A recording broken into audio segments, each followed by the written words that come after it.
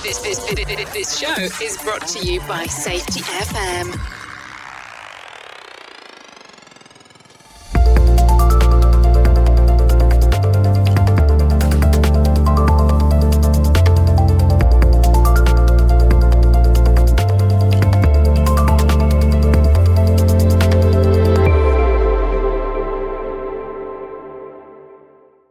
Hi listeners, this is Glynis McCarthy, co-host of the Practice of Learning Teams podcast show.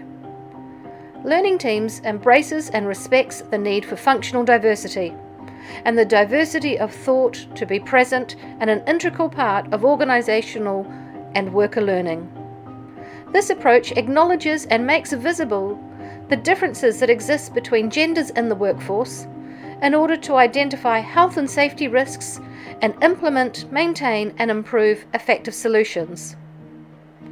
Today is an episode of our special podcast series on women's perspectives, adoption and approach on the new view of safety and learning teams, where I have a discussion with a woman who represents organisational leadership, industry advocacy, safety practitioner and the regulatory authority.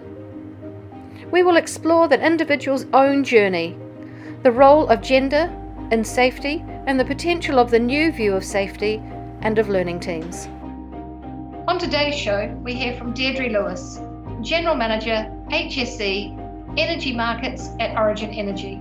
Deirdre is based in Sydney, Australia. Origin is one of Australia's leading energy companies, exploring, generating and delivering energy to over 4 million customer accounts. They have an important role to play in providing electricity, natural gas, solar and LPG to Australian communities and work every day to make energy more affordable, more sustainable, smarter and easier for customers. Please join me and my special guest Deirdre as we learn and improve together.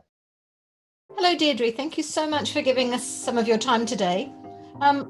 I was hoping that I could ask you a few questions just about really about how you got into this line of work, how you've stayed in this profession, what you think some of the challenges have been, where your successes have been, and really just have a bit of a chat if that's all right. So if I get started, can you tell us how did you get into this line of work? It's actually a bit of a strange story, really. I started as a scientist or an experimental scientist working for CSIRO, and then I was offered an opportunity to set up a greenfields laboratory in a food company, doing essentially chemistry, biochemistry. I kind of gone from biology to chemistry, biochemistry, set up a analytical laboratory for a large food company in Australia and ended up managing the quality system and the so quality assurance and the system element of it. And then one day there was an industrial accident at one of the sites that I was supporting from a quality perspective. And I'd done a lot of work around standards in ISO and HACCP and those sorts of things. And when the industrial accident occurred, it was like obviously a really big deal. This individual lost his arm, and the organisation really needed some help to adjust the systems or have a look at how their safety systems were working. And because I'd had a lot of experience in systems, I essentially helped that organisation to reshift their system. And then I got really interested in the safety systems side of things, and thought, well, this is actually quite different, not from a systems point of view, but from a humanistic point of view. I felt it was quite different from the quality side of things. So I thought, well, where can I go to learn a little bit more about where safety is done differently or well from an industrial point of view? And I'd always worked sort of at the heavier end, so I was really fortunate to get a job in the steel industry. So I went there, and that's how I got into safety systems, if you like. So it was quality, safety, environment, and systems. So that's kind of the safety bit. And then as soon as I got there, I realised that I can manage systems really well. I know how to set up an ARTA accredited laboratory. I know how to do that, and was able to manage that really well. But from a humanistic point of view and from a people point of view, I was really very green around the ears in terms of safety. So I sort of started to really learn my craft in the steel industry from a safety point of view, and then I did a lot of the traditional safety stuff and then moved into oil and gas. So that's kind of how I ended up with a safety bent, if you like, but really my background's science and quality and then morphed into safety. So it's kind of a strange pathway. But I have stayed in safety and that space because I just find it super rewarding. I think that there's so much opportunity to improve the way people work and live, and it's quite complex.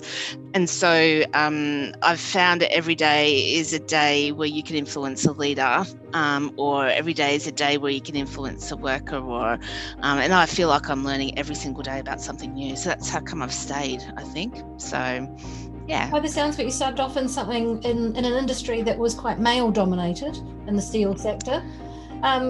What were some of the issues that you faced as a female health and safety professional when you started? Oh yeah, it's quite interesting because all of the places I've worked have been very male dominated, including CSIRO back in the day. I think that certainly in the steel industry, my first site I worked on, I think was like 400 men and me. So it was very male dominated. And I think some of the challenges I had was about being credible. So you kind of had to, like the words people would use you'd have to earn your stripes, or there was language that was, I guess, quite a boys' club sort of language. And so not just the language, but then in the meetings, you were the only female in most of the meetings. And I think that's really continued very much all the way through my career. It's only really starting to change now, probably in the last 3 or 4 years. But I think the challenges are that you're often the only woman in the room.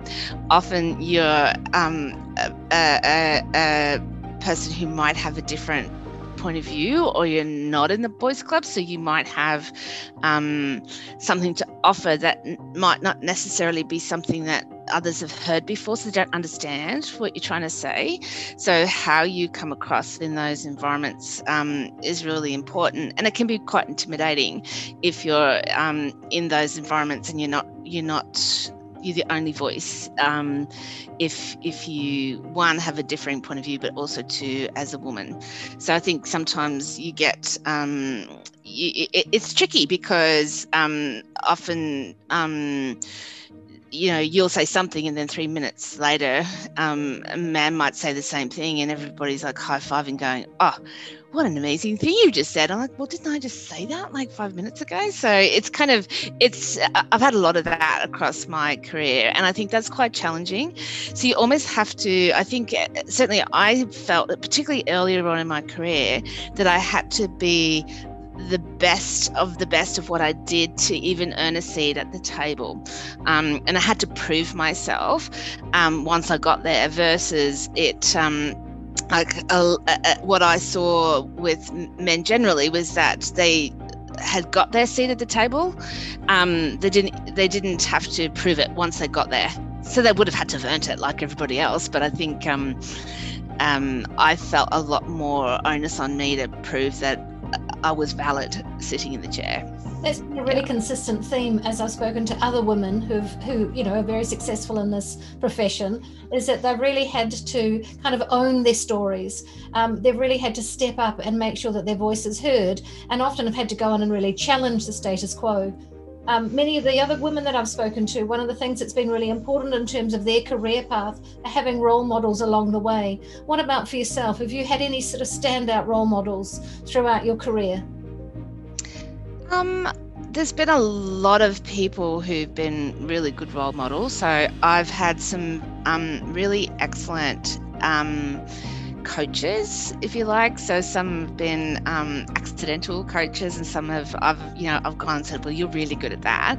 Can you teach me how to do that, or how do you break through with that? So a lot of it's been me seeking out those people who've got skills that can push through that maybe I was struggling with. So there's been people like that. There's also been people that I've really connected with that have helped me from a role modelling point of view. But it's quite interesting because I was reflecting on this not very long ago, but I've never had a female boss, and I've never worked, I guess, in an environment where there was a lot of women. So from a female role model point of view, from a HSE professional space, I haven't really had one from a female role model to follow. I think there's lots of great women out there, but I think it's almost like we sort of sit at a certain level in organisations. There are other fantastic women, and I think my organisation now is employing some really amazing women at a senior level in other roles, like in general counsel and in external comms and those sorts of things. That's fantastic. But I think it's been slow, I think, to have females in those roles. But I'm just so grateful for having some really fantastic male advocates. And I think, having men who really want to see good talent proceed through the organisation has been really helpful to me, because people have, people who they've given me a go where perhaps a bias might be to give the role to somebody else who was a man. Yeah. You've said that you're starting to see a change in the health and safety profession. So I take it that you're starting to see more women come into the profession, as well as a kind of a diversity in the profession. How important is it for you now to act as a coach and mentor to others, whether it be women in your team or whether it be other people that maybe have come into the profession from, say, a different pathway? Oh, I think it's super important. And I think one of my old bosses said to me, it's all very well talking about diversity, you have to hire for diversity. And so it's the act of hiring. So personally, I hired the best talent. You just have to go looking for female talent as well as male talent, and then have a pool that you can draw from. So I think often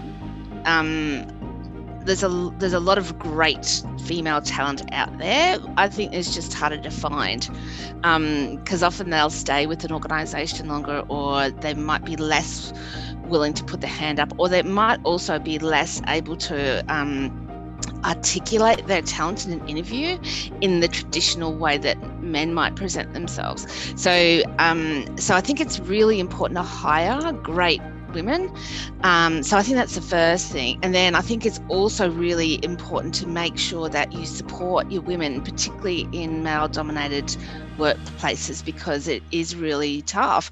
So, and there's many, many ways that you can support your talent, be they male or female or diverse in other ways inside your workplace, that I think sometimes gets overlooked. So, even just having a safe space where you can have a conversation about things when it's really tough, or,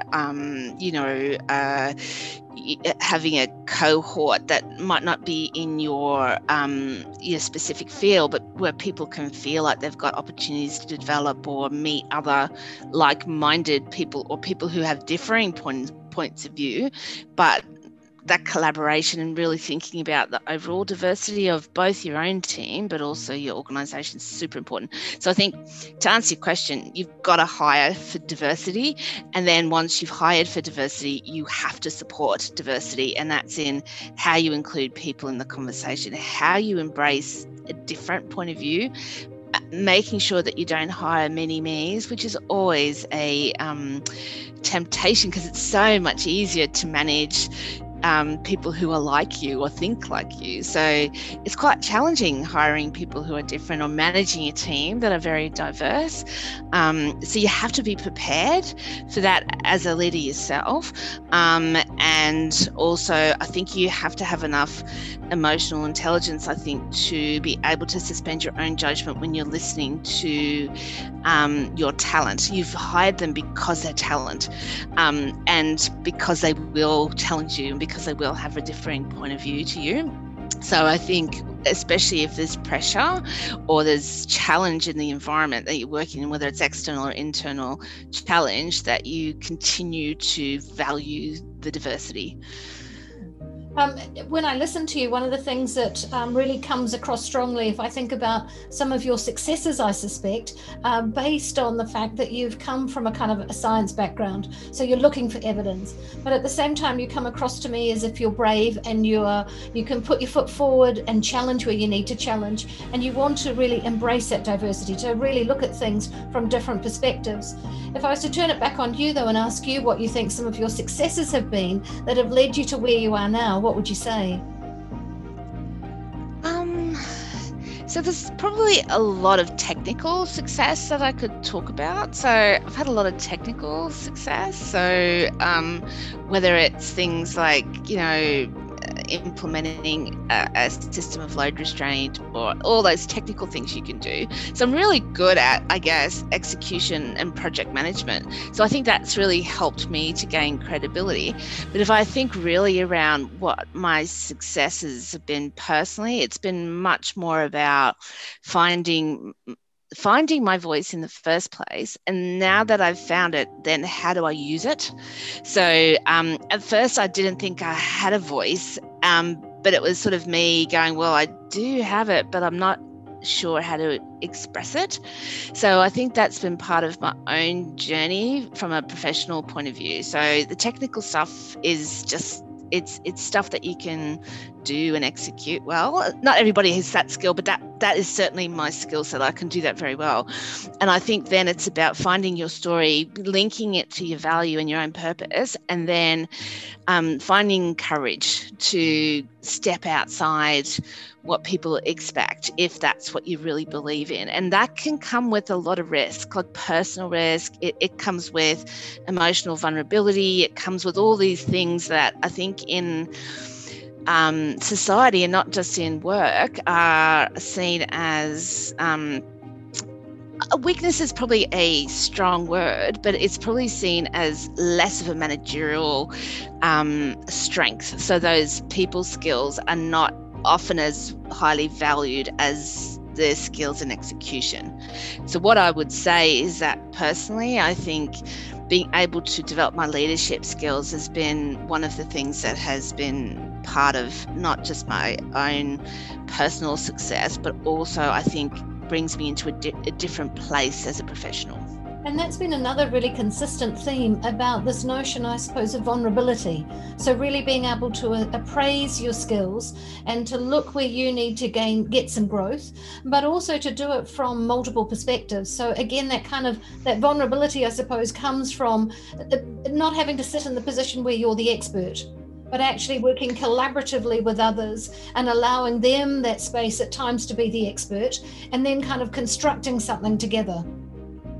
Yeah, I think it's really interesting because I think whether it's a HSE professional or it's an engineer or it's a commercial person or whatever it is, often organisations, and if I think about this, I mean, really people are experts. So, there's a lot of expertise out there. And like I was saying before, you kind of get rewarded for certain things as part of your career. And whether it's execution or expertise, that's kind of the thing that's held up as people anchor to that.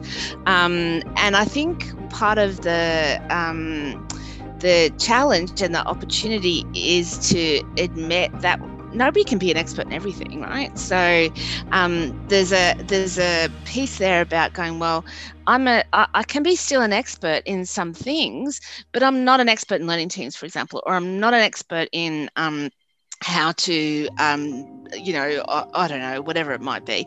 And I think within your own sphere, so let's just take, HSC, there's a lot of stuff I'm not an expert on in HSC. And so I think when you hang your hat on expertise and that's how you define yourself as a leader, then it's always going to be really challenging to change or to adapt or to evolve. And so I think when you're talking about vulnerability, part of that as a professional, whatever profession you're in, is actually to admit that it's okay not to know everything, and then to go and find out, particularly when things are changing at such a rapid pace. If you think about even just the last 12 to 18 months of COVID, I mean, everything's changed. It's so rapidly. How can anybody be an absolute expert in anything that they were doing before, because it's all changing so rapidly? So we're all trying to change.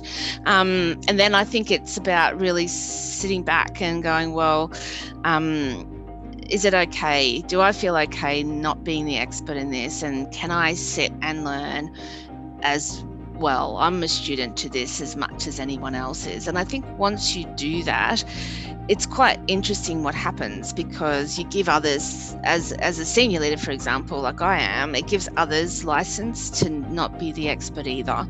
And so what I've seen with my team is that anxiety about, I'm not going to be able to run a learning team, for example, it goes away, because well, you're an expert in asking questions, aren't you? Or you're an expert in understanding your stakeholders, aren't you? And so, I think people sometimes have this hesitancy. It's like, well, you don't have to be an expert in everything to be able to bring your expertise to what you're doing today. So the fear can go away pretty quickly if you support your people and support diversity. I think you just have to give people the confidence and help them find their own courage. Yeah, look, I wholeheartedly agree with you. I think that, what we really need to be able to do is to look and evaluate where people do bring strengths and do bring expertise, and really learn to how do we come alongside those people and harness that expertise. If you were thinking about how you might support somebody coming into the field, so whether that be a young female health and safety professional, whether it be a male health and safety professional, how would you support them to kind of develop that complexity of skills, at the same time kind of still keep in touch with that vulnerability? How would you help them to sort of, or what guidance might you give them through that journey? Yeah, I think I think probably the first thing I would do is to explain to them how important it is to understand the context in which they're working. So I think sometimes we undervalue this idea of, well, you really need to understand the business. If you're going to partner with the business, or if you're going to be part of the journey of an organisation, you need to really understand how it works and who you're working with. So I think a young person coming into the HSC space, get out into the business, get out there and work with the people who are doing the work, understand how work is happening, understand some of the challenges, and understand the success. Be curious, not just asking questions that are binary, and try and build trust, because once that trust is built, particularly as a young person in an organisation, it's in many ways, young people have got this great advantage because they are quite curious. Like they're probably more curious than I am. I've got to think about being curious now because I've had so many years of being in my profession. But a young person, if you can instill curiosity in them around the business operation, how the organisation functions, they will learn how complex it is by just being there. And then I think what you can do, and what I do, is to try and get people to understand how they fit into the machine, if you like, of an organisation. So, where they are in terms of the complexity in organisation, and then how we can add value to our organisation through supporting getting better, if that makes sense. Often a lot of what I do isn't actually safety related. It's, you'd hope that when you hire somebody and they're a great person for the job, that they've got a lot of that stuff under their belt already, whether it's in the kit bag from either straight out of university or in some other way. What you really tend to find that where people are a little bit less experienced is really understanding the context of the business, or understanding how to really engage in a conversation that's not an audit-like conversation. So I'll see people who, it's quite interesting when I'm hiring that sometimes I'll see people who are very systems orientated, and that's the world I've come from. So I kind of recognize that, and I certainly had a very systems lens when I first started. And then I see these other people who are unbelievably brilliant because they come up through an operational place. So they're very operationally focused, and they kind of get it because they come off from the shop floor often. But what you don't see as much of is people who've got both. So it's really interesting then trying to kind of find a way to develop people to have a crossover. So if a systems person, you really need to get them to understand operation. And then from an operational lens, you need to get them to understand the interface with systems and how important that is. And then how to manage up, and also how to manage down, and good communication, I think. So it's less the technical stuff, I think, more the people call it soft skills, but I call it hard skills. And I call it whole person skills. That ultimately what we want more than a beating heart. We want somebody that can communicate. We want somebody who can problem solve, that can make good decisions based on good rational facts. We want people that can work collaboratively. We want people that can facilitate for others so that others can do critical reflection. We want so much. We want a whole person rather than a part. I really appreciate what you're saying in terms of often people come from the lens of the system, and then others come from the lens of the doing, and it's quite challenging at times to marry those two things together.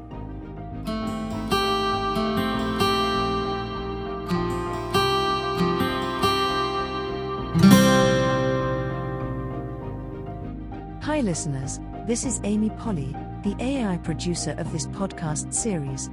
This podcast with Glynis and Deirdre was an amazing conversation that carried over an hour. We have split the podcast into 2 chapters. Please join us in episode 36, chapter 2, as we continue to learn and improve together. Thank you listeners for being part of this podcast. We would love to hear your learnings or other topics you would like us to explore about learning teams.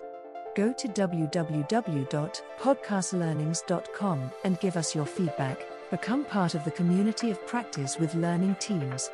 Go to www.learningteamscommunity.com. Support the authors of the practice of learning teams, purchase the book from Amazon.com, or go to www.learningteamsbook.com for an inside look and other free book resources from the authors.